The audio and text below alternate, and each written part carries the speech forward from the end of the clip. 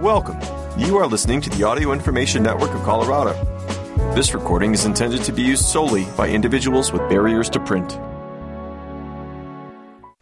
Hello and welcome to the Black Experience Hour, a 60-minute weekly program bringing you news of interest from a variety of sources. This one's being recorded on the 26th of August for the listening week that begins the 27th, and your reader's name is Susan Shirey. For starters this week, we'll catch up on some news from the Inspiring Women series from Barbie Mattel. The first article was posted in January of this year. These come via Yahoo Life news source, and it was written by Carla Caramana.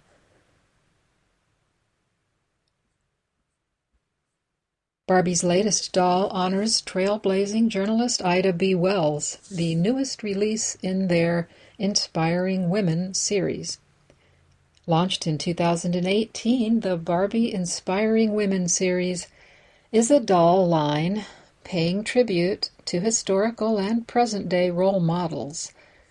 Each woman honored in the series has made history by paving the way for generations of girls to reach their full potential, dream bigger, and make their voices heard. The line has previously paid tribute to greats like Maya Angelou, Rosa Parks, Helen Keller, Billie Jean King, and Eleanor Roosevelt. Barbie will now honor a new heroine who has changed the course of history and ultimately made the world a better place, Ida B. Wells, an early leader in the civil rights movement and co-founder of the National Association for the Advancement of Colored People, NAACP. Not only did Wells fight for black equality, but for that of women. According to the Mattel Manufactured Company's Instagram announcement, Barbie is proud to honor the incredible Ida B. Wells as the newest role model in our Inspiring Women series. When kids learn about heroes like Ida B. Wells, they don't just imagine a better future, they know they have the power to make it come true. The latest release is part of the iconic brand's unwavering commitment to spotlight black role models who are female and continue to provide resources that directly impact the community. The Wells doll is dressed in a floor-length lace dress and holds a miniature replica of the Memphis Free Speech, the newspaper where she would eventually become both editor and co-owner while only in her 20s. The doll's wardrobe is meant to showcase her activist spirit and inspire girls to be their own trailblazers through imaginative play. The doll was created in partnership with Ida B. Wells's family, including her great-granddaughter, Michelle Duster. She, too, has carved her own path as a public historian and author of the newly released book, Ida B. Wells, Voice of Truth. She said, "My great-grandmother was known to be opinionated, uncompromising, difficult, unreasonable, and many other things that strong women can sometimes be labeled. I admire how she ignored the negativity and stayed focused on her goal even when she had to sometimes go it alone." She added, "She showed by example how important it is to believe in yourself even when others don't see the vision or believe that something is possible. Your own belief is enough." Ida B. Wells was a journalist, activist, suffragist, and researcher who tirelessly helped shine a spotlight on civil injustice. She was born into slavery and struck with a series of tragedies early in life, but persevered to later become arguably the most famous black woman in America at the time. Her achievements include co-founding the NAACP and the National Association of Colored Women's Clubs. An anti-lynching crusader, she was also honored in 2020 with a posthumous Pulitzer Prize. The Barbie Inspiring Women series is part of the brand's efforts to close what they call the dream gap based on New York University research indicating girls begin to develop self-limiting beliefs around the age of 5. The ongoing global initiative was created to offer support and resources that encourage girls to become good leaders and take interest in a wide variety of careers. Since launching in 2018, the program has donated $250,000 each year to charities who work directly with young girls. To honor the release of the Ida B. Wells Barbie, the Barbie Dream Gap Project will be funding writing and publishing programs for female and gender-expansive youth. Additionally, a virtual Barbie Dream Gap event was held on February 18th in partnership with Michelle Duster. In conjunction with the release, Barbie partnered with Girls Right Now, an organization that seeks to inspire the next generation of female journalists. That nonprofit strives to break down the barriers of race, gender, age, and poverty through mentoring. Barbie will also encourage Amazon customers to make philanthropic donations to Girls Right Now in celebration of Black History Month last February by selecting the organization as their preferred charity on Amazon Smile.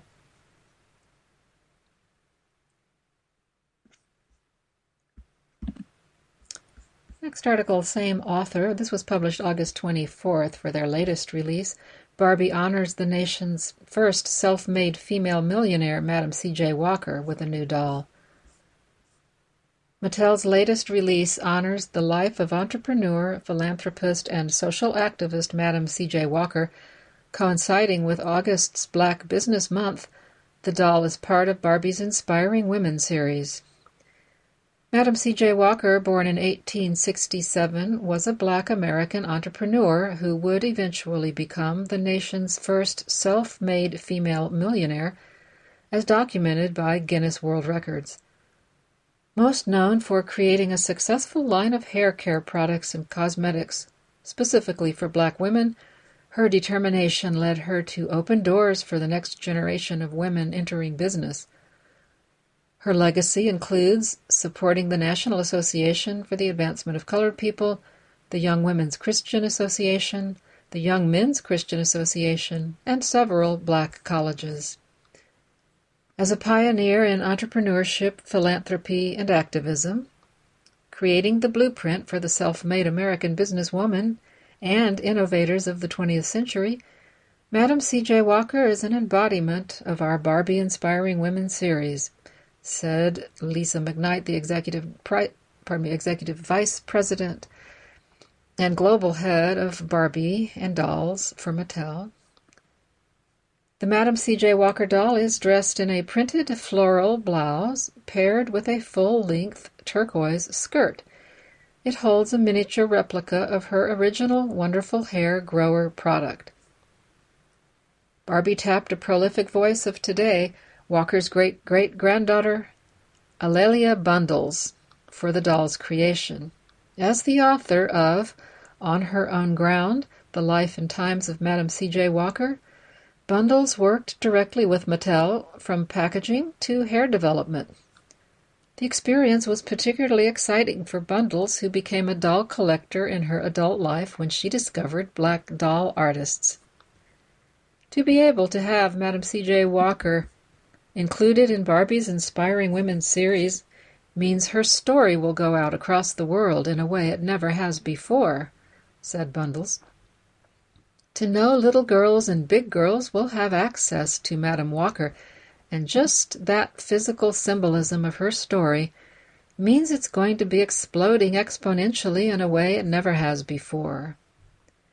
Her great-great-grandmother's story has led the former network television executive to pursue a life of service.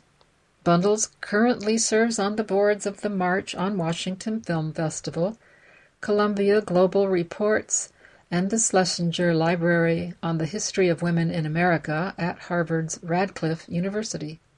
That's Radcliffe Institute. I hope that big girls, women, will be as excited about this doll as little girls.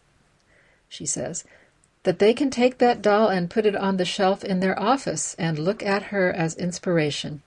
For little girls, she went on, I think there's a real message in the way they play.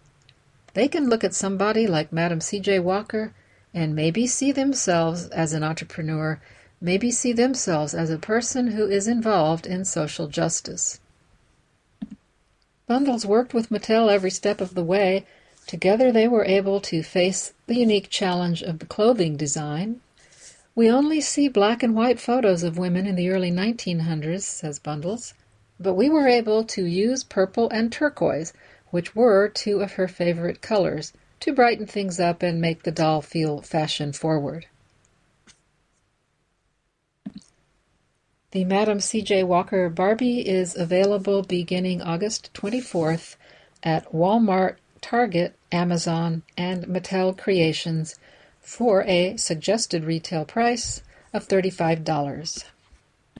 Next I'll move to TheRoot.com for an article about Black August. This is written by Candace McDuff. It was posted on the 25th. We know about Black History Month, but do you know about Black August? The alternative to Black History Month began in 1979 and recognizes radical thought leaders. Although February is known as Black History Month, there is an alternative time where our contributions are recognized, Black August. It was devised in 1979 to celebrate the Black Panther Party. In August of 1971, Panther George Jackson was killed in a violent uprising in California's San Quentin State Prison. His younger brother, Jonathan, was killed a year earlier at Marin County Superior Court in California in an attempt to free inmates. Jackson was a well-known activist, author, and revolutionary who endlessly fought for liberation. It's been 51 years since his death, but Black August is now known as a month-long effort to celebrate Black radicals, freedom fighters, revolutionaries, and political prisoners. It's important to do this now because a lot of people who were on the radical scene during that time period, relatives and non-relatives, who are like blood relatives, are entering their golden years, said Jackson's nephew Jonathan. George Jackson was just 18 years old when he was arrested for robbing a Los Angeles gas station in 1960. He was convicted, sentenced to 1 year to life. Jackson spent the next 10 years at California's San Quentin and Soledad prisons. Most of that time was in solitary confinement. In prison, Jackson began reading works by Vladimir Lenin and Karl Marx, who discussed the dangers of capitalism and the importance of revolution. Founding leaders of the Black Panther Party, Bobby Seale and Huey P. Newton, were also inspired by Marx and Lenin. Black August has been embraced around the country, especially by various Black Lives Matter chapters.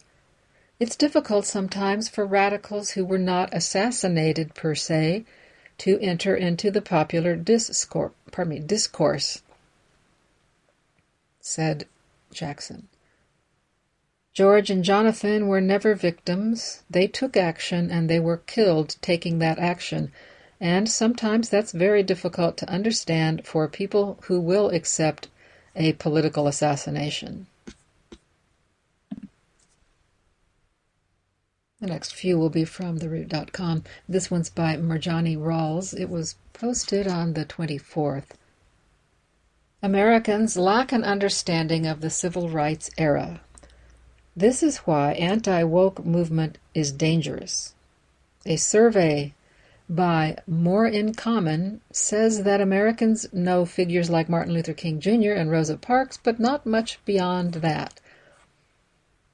As children in some Republican-led states return to school, the curriculum will be vastly different. From the start of 2022, there has been an anti-critical race theory crusade to provide the youth with a whitewashed, non-confrontational version of Americans' history. If it were left up to Republican lawmakers, they would only recite the only verse from Martin Luther King Jr.'s I Have a Dream speech that they know. You know the one. I have a dream that my 4 little children will one day live in a nation where they will not be judged by the color of their skin, but by the content of their character. A recent survey by More in Common shows why teaching all aspects of the civil rights movement is so crucial for people to see it wasn't as easy as they think. The survey shows most Americans remember the period for its, quote, nonviolent protests and leaders, including King and Rosa Parks. However, most appear to lack robust knowledge of the era, and memories are murky when an event experienced pushback or encountered riots and violence. It's easy to teach the non-messy events of the civil rights era where things seemed like they all came together. This is why education is more vital than ever. People that were surveyed couldn't list 5 events from the period. And when they did, it was Brown versus Board of Education, the March on Selma, and the Civil Rights Act of 1964. Again, these are integral events, but there was a lot that Black people lost in the fight for equal protection. We must teach the ugly parts to learn from the ills of white supremacies in this country. That means talking about police officers turning dogs and fire hoses on Black people during sit-ins, or the terrible amounts of slurs levied in the direction of Black children who went to integrated schools. Dr. King was arrested 30 times for everyday things like taking the bus or sitting at a restaurant. Figures like Fred Hampton, Angela Davis, Malcolm X, and Shirley Chisholm need to be part of the conversation to show the diverse ideologies of voices regarding the civil rights movement. But Republican efforts are trying as hard as possible not to make this possible. If there's a silver lining from the survey, it's these 2 facts. 77% of those surveyed agreed that all students should learn about leaders other than King and Parks. Another 80% agreed that students should learn both the movement's successes and the struggles those involved faced. So if the thirst for learning is there, why not teach them? Perhaps it's the Republican leaders who are most afraid of guilt coming from the past. Also, by Mirjani Rawls, was posted on the 26th. Racist Jim Crow provisions are alive and suppressing Black votes in Mississippi. A ruling from the 5th U.S. Circuit Court of Appeals Court allows the disenfranchisement of Black voters in Mississippi to continue. The Root has written extensively about the new wave of voter suppression laws that have become more prevalent ever since Black people exercised their right to vote in record numbers during the 2020 presidential election. Republican-led states such as Texas, Florida, and Georgia are just reimagining voting suppression tactics from an old playbook of poll taxes and Jim Crow laws. That's abundantly clear from what is happening in Mississippi right now. According to the Mississippi Free Press, the 5th U.S. Circuit Court of Appeals has allowed an 1890 Jim Crow-era voting law to continue. Yes, in 2022, remnants of Jim Crow are still allowed to exist in southern states. While the primarily conservative court conceded the Mississippi law was steeped in racism, they believed the state had done enough since then to dilute the law's impact on Black Americans. Just as recently as April, Mississippi Governor Tate Reeves vetoed a bill that would have overturned this provision. No wonder Mississippi has never elected a Black candidate for office, despite having the largest Black population in the country. In 1890, newly emancipated Black Americans were making progress using their right to vote. At the same time, a white supremacist-dominated Mississippi legislative body was working to stop that by any means necessary. They got together and constructed parts of the state constitution that added crimes they believed mostly black people committed in order to justify rescinding their right to vote forever and explicitly keep white rule in place. How hard is it to get your rights restored today?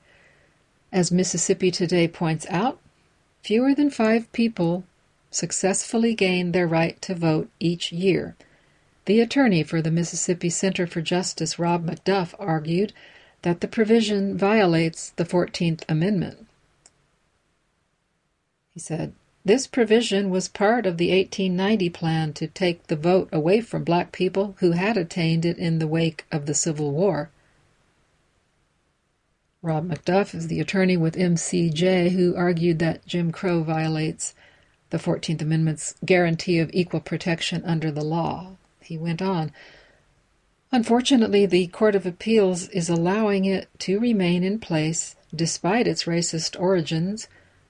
Despite this setback, we will continue this battle and seek review in the U.S. Supreme Court."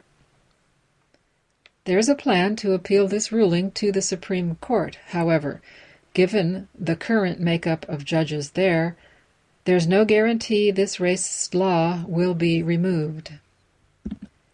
Next article is written by Candace McDuffie. It was posted on the 22nd. Oh, pardon me. It was posted on the 12th of August and written by Keith Reed. Eric Adams should definitely bus New Yorkers to Texas. The New York City mayor is tired of the Texas governor's foolywang. We're here for it. New York Mayor Eric Adams knows about getting tough on nonsense. After all, the Root hasn't been shy about criticizing some of the ex-cop bravado he has brought to the office. But here's one cut-the-BS take we're not mad at from his owner. Adams is fed up with Texas Governor Greg Abbott's game of shipping desperate migrants across the country as a protest against so-called sanctuary cities, and he's ready to put his own political muscle on the line to stop it. Earlier this week, the NYC mayor threatened to load up a bus of his own, not filled with tired, poor, huddled masses yearning for freedom in the U.S., but with New Yorkers ready to put their Timbs on the ground, turn their Yankee caps backward, and organize Texas voters to send Abbott into an early retirement. This following quote from the Houston Chronicle: "I already called all my friends in Texas and told them how to cast their votes," said Adams during a Tuesday news conference. "I am deeply contemplating taking a busload of New Yorkers to go to Texas and do some good old-fashioned door-knocking because we have to get him out of office." Adams' statement comes after he blasted Abbott on Sunday, claiming the governor had lied to migrants about the destination of the buses, a charge Abbott's office has vehemently denied. End of that quote. Adams is no stranger to superlatives or bombastic rhetoric, so it's hard to tell how serious to take the threat. What is real is the cruelty of loading up buses filled with people who, in many instances, risked their lives to make it into the United States, and then shipping them across the country, all to score political points. Abbott, a Republican, views it in his favor to oppose illegal immigration, which in today's politics equates to savage policies like the Trump administration's forced separation of migrant children from their families. Parentheses. That isn't to say that Democrats don't also deserve blame for the ongoing mistreatment of black migrants from countries like Haiti, which has continued through both the Obama and Biden administrations. In parentheses. Whether Adams is serious or not, picturing a busload of Brooklynites or a huddle of Harlemites offloading in the middle of H-Town for some good old-fashioned door-knocking in an attempt to get Abbott kicked to the curb is a fantastic exercise for the imagination. We'd love to see it. Next article by Mirjani Rawls was posted on the 18th of August. DOJ says Florida Republicans specifically targeted black voters with restrictions. Florida's SB 90 law wants to restrict the availability of absentee ballot drop boxes and food and water access at voting stations. A recent filing by the Justice Department claims Florida Republicans intentionally targeted black voters with restrictions which will surely hamper turnout for the upcoming midterm election, according to The Guardian. This stems from Florida's SB 90 law, wanting to restrict the availability of absentee ballot drop boxes, regulations for third-party voter registration groups, and a ban on providing food and water to people standing in line to vote with the new laws. The Department of Justice stated to a federal appellate court that they agreed with U.S. District Judge Mark Walker's ruling to block new restrictions for now. In particular, the DOJ felt that Florida lawmakers enacted these restrictions because of the surge in black voter turnout during the 2020 presidential election. 1.9 million black voters are said to reside in Florida, according to the state's Division of Elections. U.S. Court of Appeals for the 11th Circuit paused that ruling earlier this year while considering an appeal from Florida officials. This following quote from The Guardian. The district court's core factual findings are that, in the face of surging turnout in the 2020 election, the Florida legislature responded by enacting provisions that impose disparate burdens on black voters, DOJ lawyers wrote in their brief, which were chosen precisely because of those burdens to secure a partisan advantage. The court's findings of discriminatory intent are a permissible view of the record based on the entirety of the evidence, end quote. While Florida officials claim the law doesn't discriminate against black people, the DOJ believes it violates Section 2 of the Voting Rights Act, which prohibits racial discrimination in voting practices. In addition, Democratic attorneys general from 16 states filed a friend of the court brief to ask an appeals court to reject the restrictions. As Orlando Weekly notes, officials such as District of Columbia Attorney General Karl Racine and New York Attorney General Letitia James stated, the use of drop boxes and mailboxes more generally are well-established practices in Florida and around the country, and neither has given rise to substantial fraud. Our next article from their sports section by Stephanie Holland. It was posted on the 26th. Serena Williams' first-round opponent in the final tournament revealed. Serena and Venus Williams lead a U.S. Open draw full of talented black women. The U.S. Open is the final major of the year, but more importantly, it's the final tournament in the legendary career of Serena Williams. According to ESPN, Serena will play Danka Kovinic, currently ranked number 80 in the world. The two have never played one another, so there's a chance the 27-year-old from Montenegro could be intimidated by the moment. Serena has admitted already she'll be emotional when she steps onto the court. While appearing on the debut episode of Meghan, the Duchess of Sussex's podcast Archetypes, the 23-time Grand Slam champion explained how difficult it will be to say goodbye to tennis when she said, "I'm going to be crying at everything. Don't think I'm sad. It's not sad tears. I've been doing this since I can remember, and I'm 40 years old now. So it's like my whole entire being and my whole entire life has been for one purpose. So to not do that anymore, it's exciting, right? I'm really looking forward to it," she said. The four-time Olympic gold medalist has played in 2 U.S. Open warm-up tournaments, but she's lost in the opening round of both. If she makes it past Kovinic, Serena will likely play number 2 seed Anett Kontaveit in the second round. Elsewhere in the draw, Serena's equally legendary sister, Venus Williams, will begin her time in New York against Alison van Uytvanck of Belgium. The two-time U.S. Open champion hasn't played much singles in the last year, so this may be her only solo match. However, it's a safe bet, Venus may also compete in either women's or mixed doubles.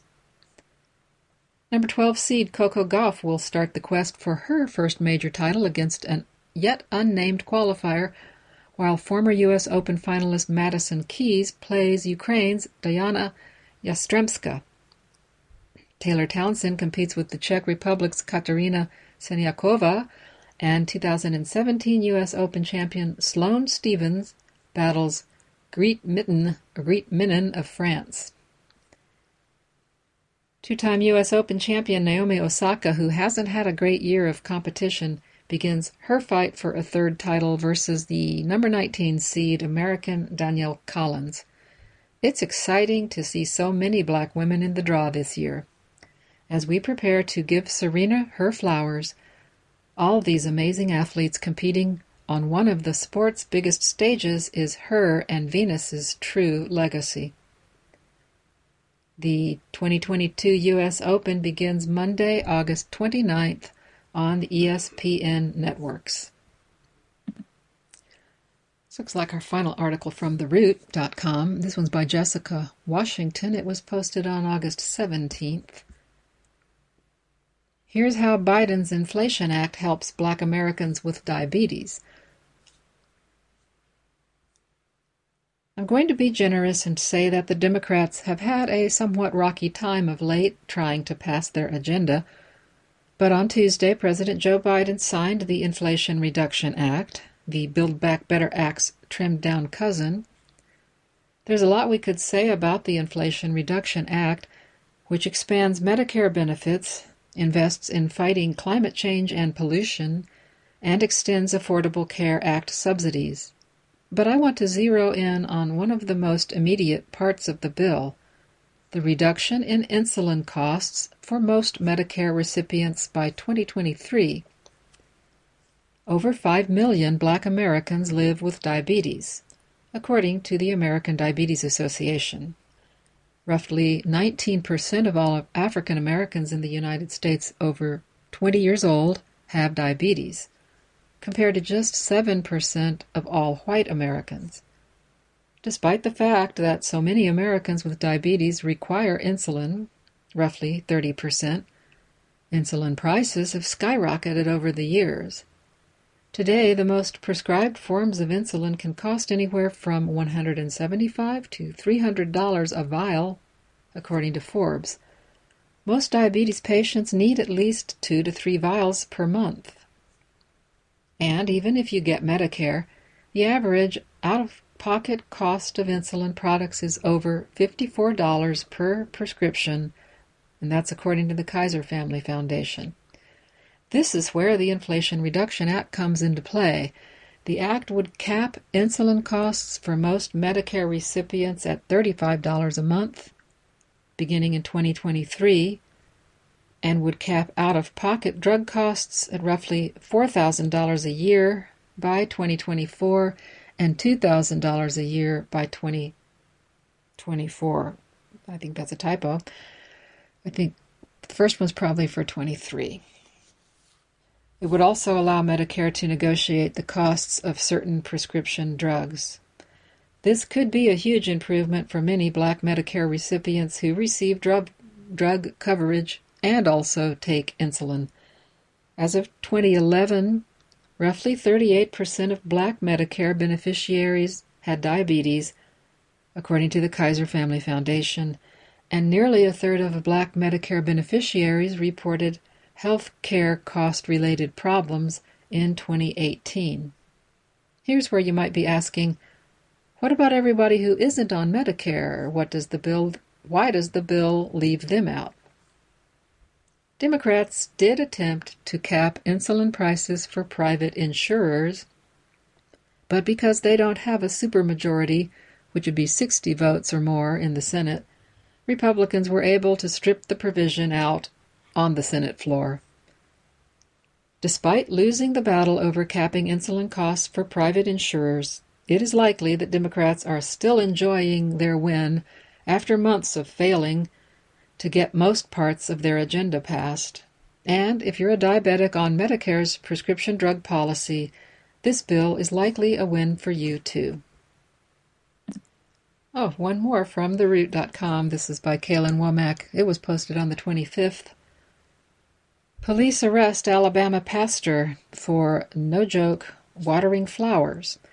The pastor said he plans to move forward with a discrimination lawsuit. I know that police arrest black people for anything these days, but this is just outrageous. A Childersburg, Alabama pastor was arrested while watering his neighbor's flowers, according to WBRC.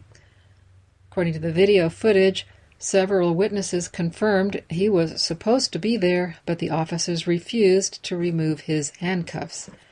Pastor Michael Jennings of Vision of Abundant Life Ministries returned home from service one Sunday in May and went to water his neighbor's plants.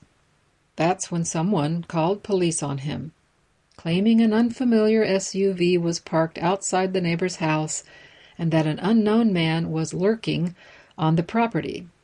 Per the body camera footage, the officers approached Jennings, asking him what he was doing at the house.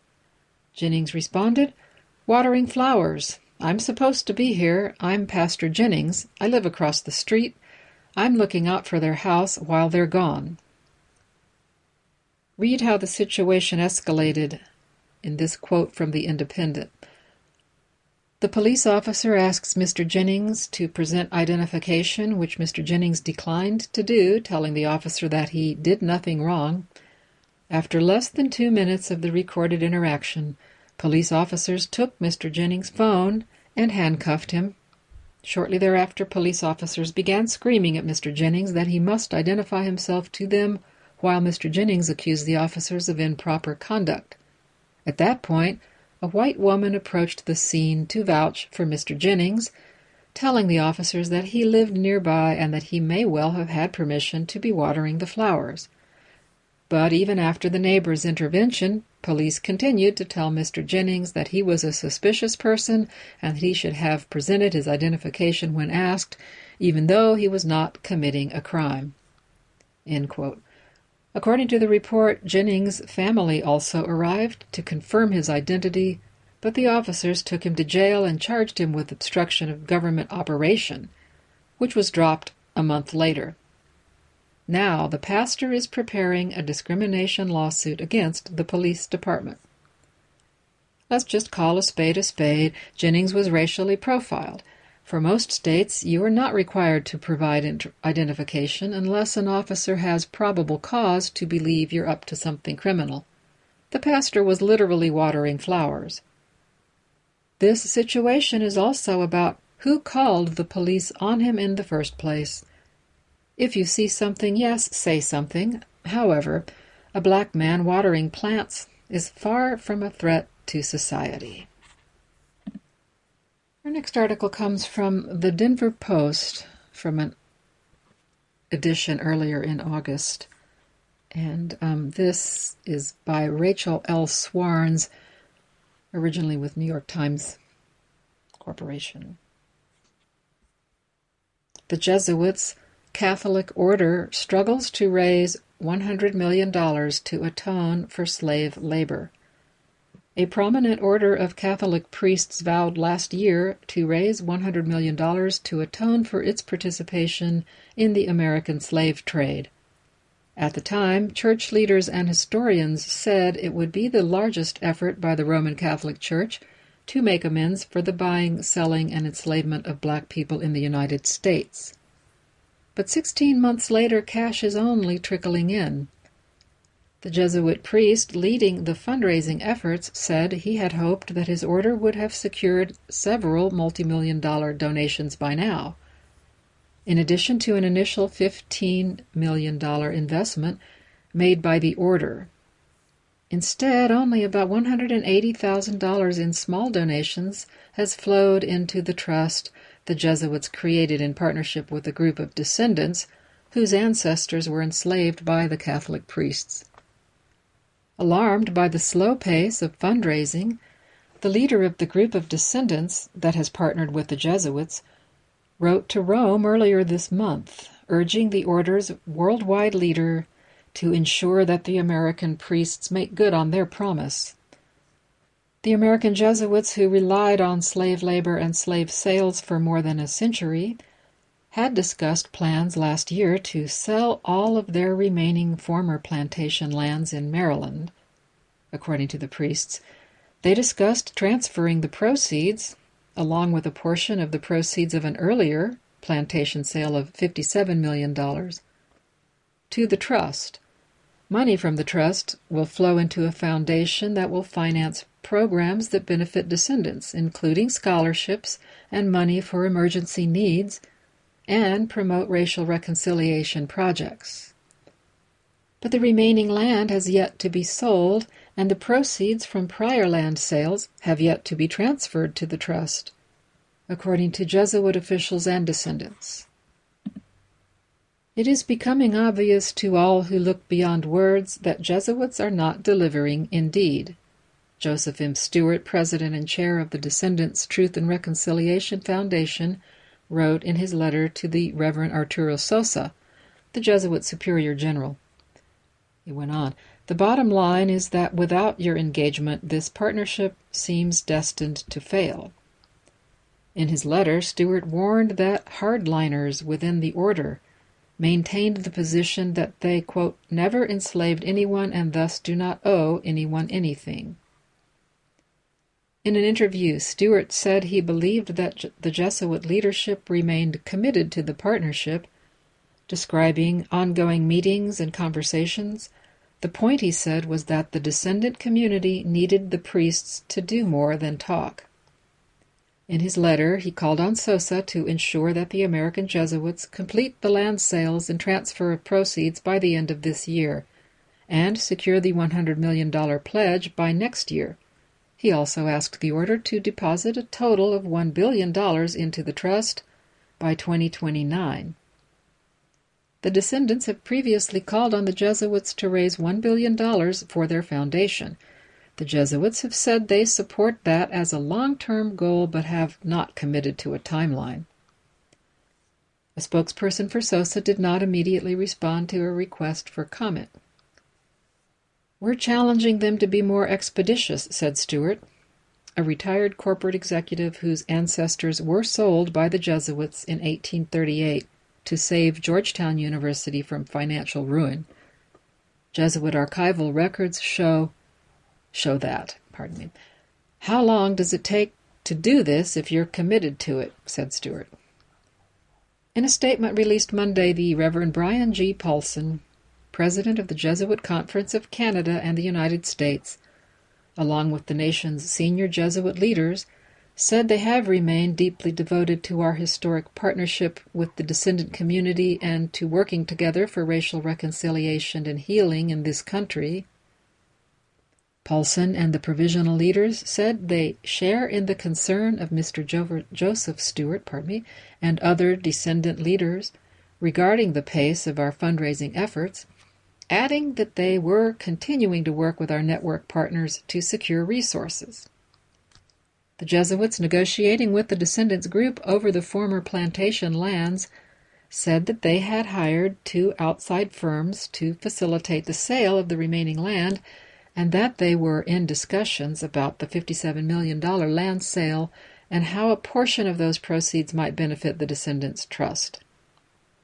The Jesuits announced their $100 million pledge in March of 2021 as part of their efforts to make amends for their history of profiting from slavery.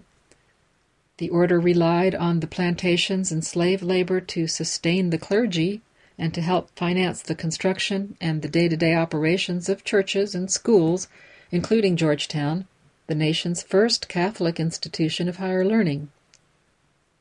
At the time of the announcement, they said, they had already deposited $15 million in the Descendants Trust.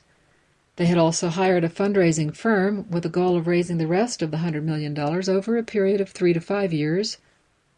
The partnership emerged after a group of descendants pressed for negotiations after learning from articles in the New York Times that the Jesuits had sold their ancestors to save Georgetown. Next article, also from the Denver Post, this was August 16th edition, comes originally from the New York Times, written by Eliane Peltier. Ivory Coast tries to reap the riches of chocolate. The worker carefully peeled the husks from the cocoa beans to keep them from breaking, then tipped them into a metal tray that a colleague slid into an oven. The aroma of roasting beans filled the small shop in this seaside town of Grand Bassam, where the worker, Marie-France Cosoro, readied the next batch for its journey to becoming chocolate. Nearly 6 million people rely on the cocoa industry in the West African nation of Ivory Coast, the world's biggest cocoa producer. But most of them are not involved in the processing of the crispy, sour beans that are turned into a sweet treat. Instead, they focus on growing, harvesting, and selling raw cocoa beans bound for Europe and are mostly excluded from the financial benefits produced by the lucrative chocolate industry. It is chocolate made abroad, not raw cocoa, that yields the most revenue, and that money flows to larger foreign producers. But in recent years, a new generation of Ivorian chocolatiers has been trying to change the equation. Partly financed by the government and international aid agencies, these chocolatiers are turning cocoa beans into cocoa powder, beverages, chocolate bars, and other goods in the Ivory Coast, hoping to develop a local chocolate industry whose revenue can flow to farmers and other cocoa workers such as Cosoro. At Choco Plus, the artisanal workshop where Cosoro works, a dozen employees roast and grind cocoa beans, which they make into chocolate paste and cocoa tea, among other products. "We're getting by little, thanks to cocoa," said Cosoro, who is 30, a single mother, and used to work long hours in a Chinese restaurant. At Choco Plus, she earns 50% more than the country's monthly minimum wage of about $94. And her shift allows her to pick up her 3-year-old daughter from a school at a reasonable hour. Similar efforts to spur a domestic chocolate industry have sprung up in other cocoa-producing countries in West Africa, including Ghana and Nigeria. Compared with Europe, the consumption of cocoa in the region remains tiny. In Ivory Coast, it is estimated to be about 1 pound per person per year, but that is rising for a range of cocoa-based products. Chocolate bars tend to be preferred by foreigners, while West Africans favor other delicacies, including cocoa pralines, cocoa butter, cocoa powder, and chocolate spread. Entrepreneurs also are developing cocoa-flavored beers, liquors, and vinegars, and a chocolate beverage mixed with boye, the juice of the baobab tree's fruit. And forgive me, I don't know how to pronounce that drink. Boye, perhaps. The message around cocoa in Ivory Coast has always been to export, export, export, said Hervé Dobineau, manager at Choco Plus. But there's never been communication about the consumption of cocoa here. The government is working to promote more ventures such as Choco Plus that produce a variety of cocoa-based products, as well as bigger industrial companies that can help build a domestic chocolate industry. Processing the beans in Ivory Coast could mean more revenue for Ivorians, more jobs, and new markets, said Franck Coman, coordinator of the Ivorian Fair Trade Network, a nonprofit representing cocoa producers. The need for better wages is immense. Of the 1 million cocoa farmers in Ivory Coast, nearly 550,000 live below the global poverty line, according to the World Bank, and most of them have never tasted chocolate. On a recent afternoon near Bouaflé, Sylvain Kofi Kona trudged through his cocoa farm, handed cash to 2 young workers who had just cleared it of leaves and cocoa pods. A motorcycle accident 4 years ago maimed one of his arms and left him with a limp. Kona and his crew cultivate cocoa the way it has been done for decades. In small fields, they slash ripe pods from cocoa trees in the spring and fall, then extract the pulpy white beans, which turn brown after they dry on tarpaulins or banana leaves. They sell the beans to local cooperatives or buyers at nearby markets. The work is grueling and too complicated to be automated. Yields are low.